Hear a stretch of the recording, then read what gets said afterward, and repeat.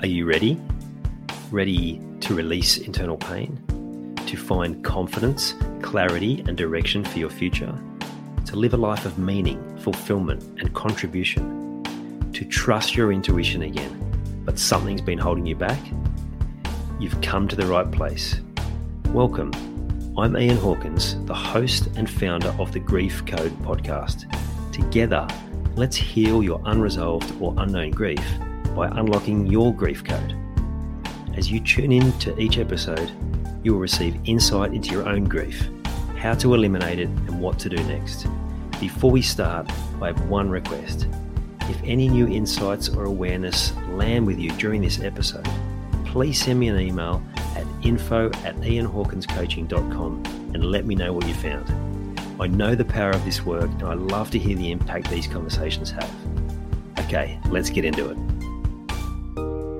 Recently in my group coaching program, we were having a conversation about how you see the world. And at any given point, we have this massive amount of choices, opportunities, and potential scenarios for your future. But how often are you predetermining that it has to head in this direction, that it has to be this way?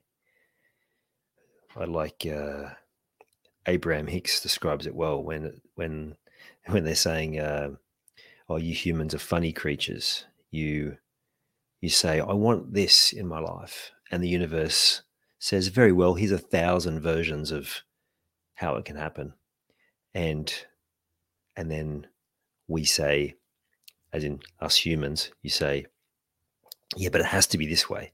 The universe says, "Very well, it will be that way." And then you humans say, "Yeah, but it probably won't work out for me." And the universe says, "Very well, I'll give it to someone else." Now, how often does it happen for you when you're at this point of infinite possibilities, but you're funneling every bit of energy into this one way that you think it's going to work out, or that you hope it's going to work out, or that you think it has to work out? And it's like a funnel. You're trying to squeeze everything into this small little gap and then wondering why things are struggling. But what if you turned the funnel upside down? What if you realized that at the point that you're at now, there's a certain clarity around where you are, and there's an opportunity for an ever increasing expansion of possibilities for what might be available to you?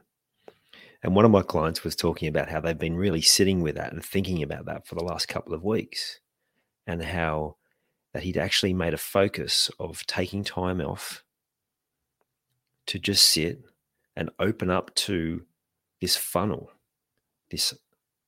opening, open up to it mentally, see what it is that he was missing, what opportunities might be there that he's not seeing, and expand his thinking. And really importantly, through this process, he was journaling, creating certainty of what he knew at that time, creating certainty of what possibilities were already there, and creating certainty in two ways of what might be possible. One was, he was talking about, well, it could be this, it could be that. Like, he was determining the sum of the different possibilities, but then also asking open-ended questions in the journaling process of, well, how do I solve this? What's the answer to that? What other opportunities might be out there? And what that does is the unconscious part of your brain will start looking for solutions. The reticular activation system will start using that focus that you give it, even the questions, and start trying to find the answer, trying to find the solution, that unconscious part of our brain that is just so powerful. So at the moment, are you at a point where you are restricting your thinking, or are you looking to expand your thinking? Using this visual and this way of thinking of the funnel, turning the funnel around, instead of going into that, or funneling into that small opening at the bottom of the funnel, turn it around and instead be in that place of expansion, of the widening at the top, of ultimately what are unlimited possibilities. It will change everything. And most importantly, prioritize the journaling. Take pen to paper, type it out. Keep an audio journal, a video journal, whatever it is.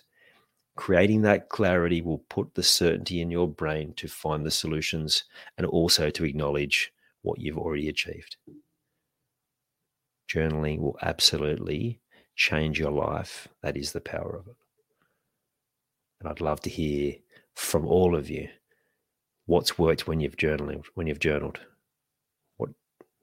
What have you been able to manifest? Or any questions that you have around journaling and anything else you want to know. I do have a journaling process that may be beneficial to you, so you got some structure for that as well. Let me know. I'd love to hear from you. I hope you enjoyed this episode of the Grief Code podcast. Thank you so much for listening. Please share it with a friend or family member that you know would benefit from hearing it too. If you are truly ready to heal your unresolved or unknown grief, let's chat.